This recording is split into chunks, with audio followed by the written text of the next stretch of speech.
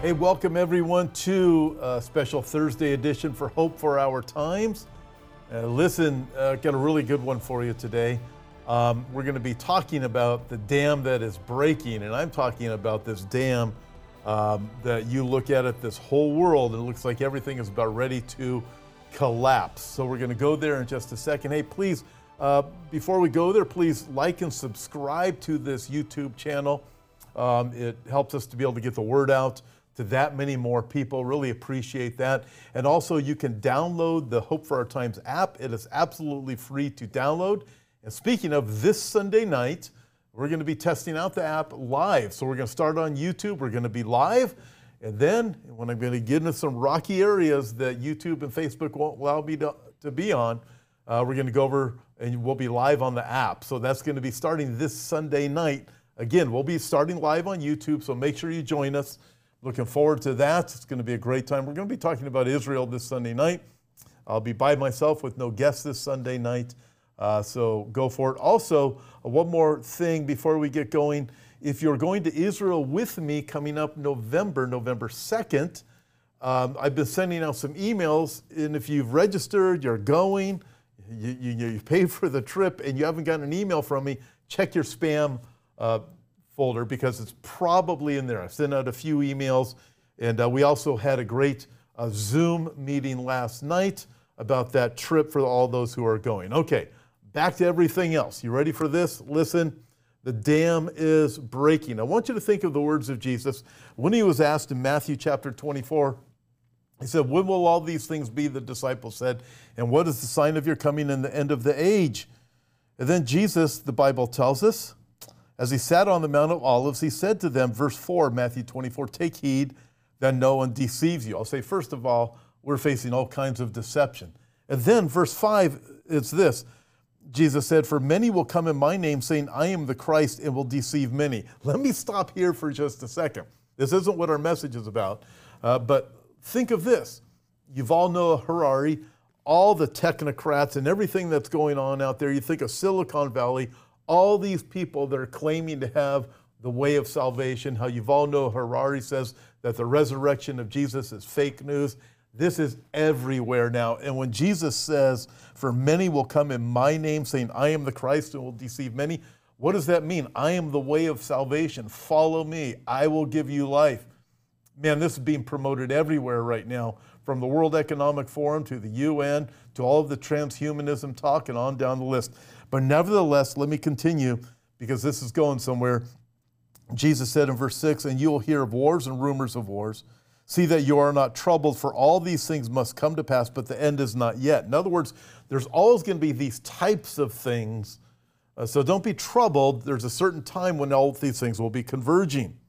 "For nation will rise against nation," verse 7, "and kingdom against kingdom, and there will be famines, pestilences, and earthquakes in various places. All these are the beginning of sorrows." All right, we'll stop here.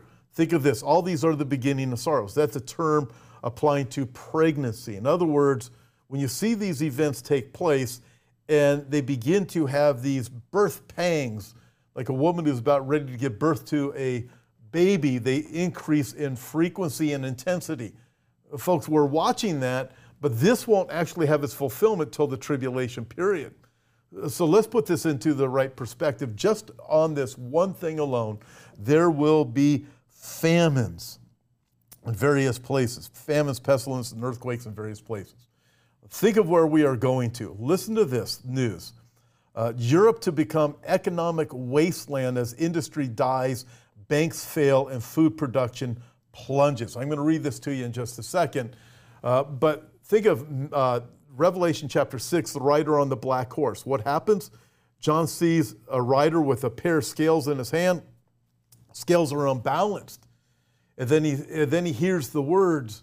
It's a day's wage for enough wheat or barley for a loaf of bread, but do not harm the oil or the wine. In other words, the people at the top, the elite, the people that are calling the shots, manipulating things, they're not going to be harmed by this famine and economic catastrophe that comes on the planet. But it's going to be hyperinflation for everybody else, a day's wage for a loaf of bread. So the description that the Bible gives us, A time of great famine is coming to the globe that is brought on by economic catastrophe. I believe that is manufactured. I believe that's what Revelation chapter 6 is giving us the clue on with the black horse. Manufactured economic crisis that brings famine upon the world. Fascinating. Listen to this again.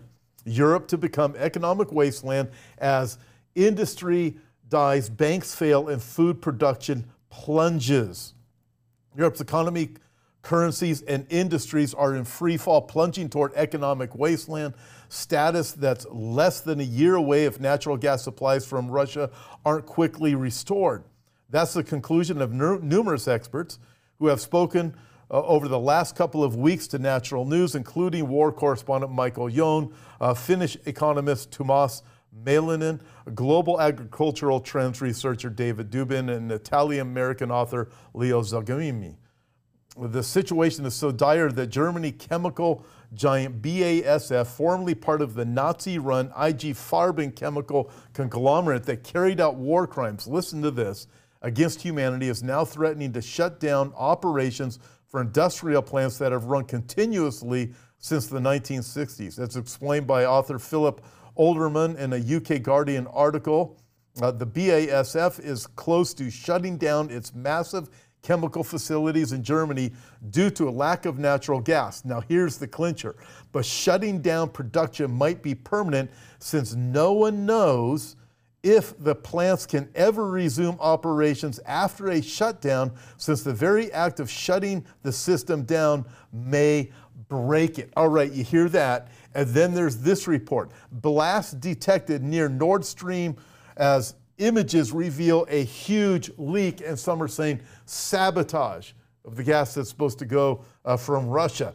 And you look at what Russia's saying we're going to do. You look at the economic catastrophe.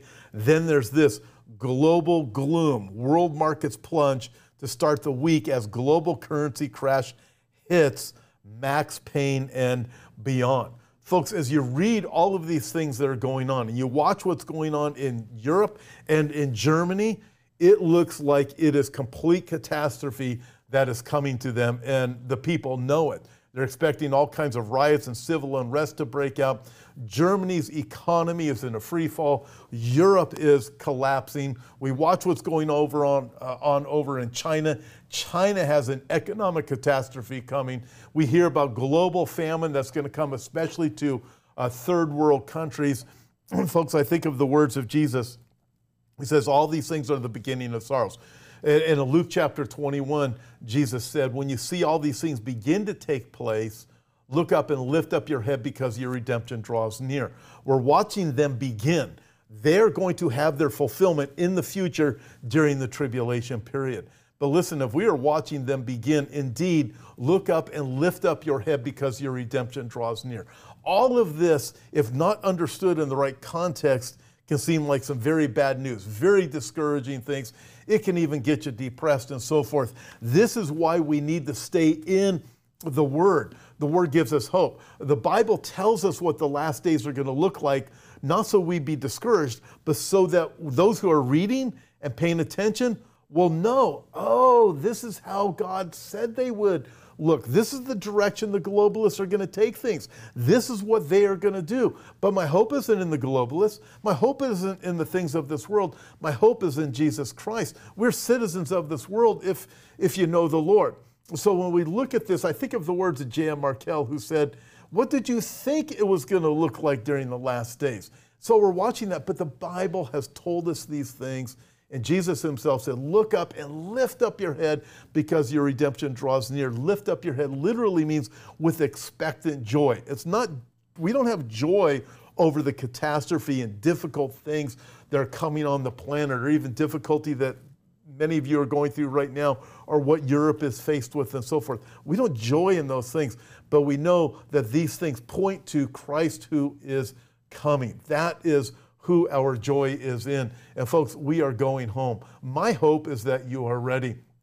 And regardless, when you look at the signs of the second coming of Christ and all the events that are going on in this world, if you don't know Christ who came the first time, who was judged for the sins of anyone who would believe in him.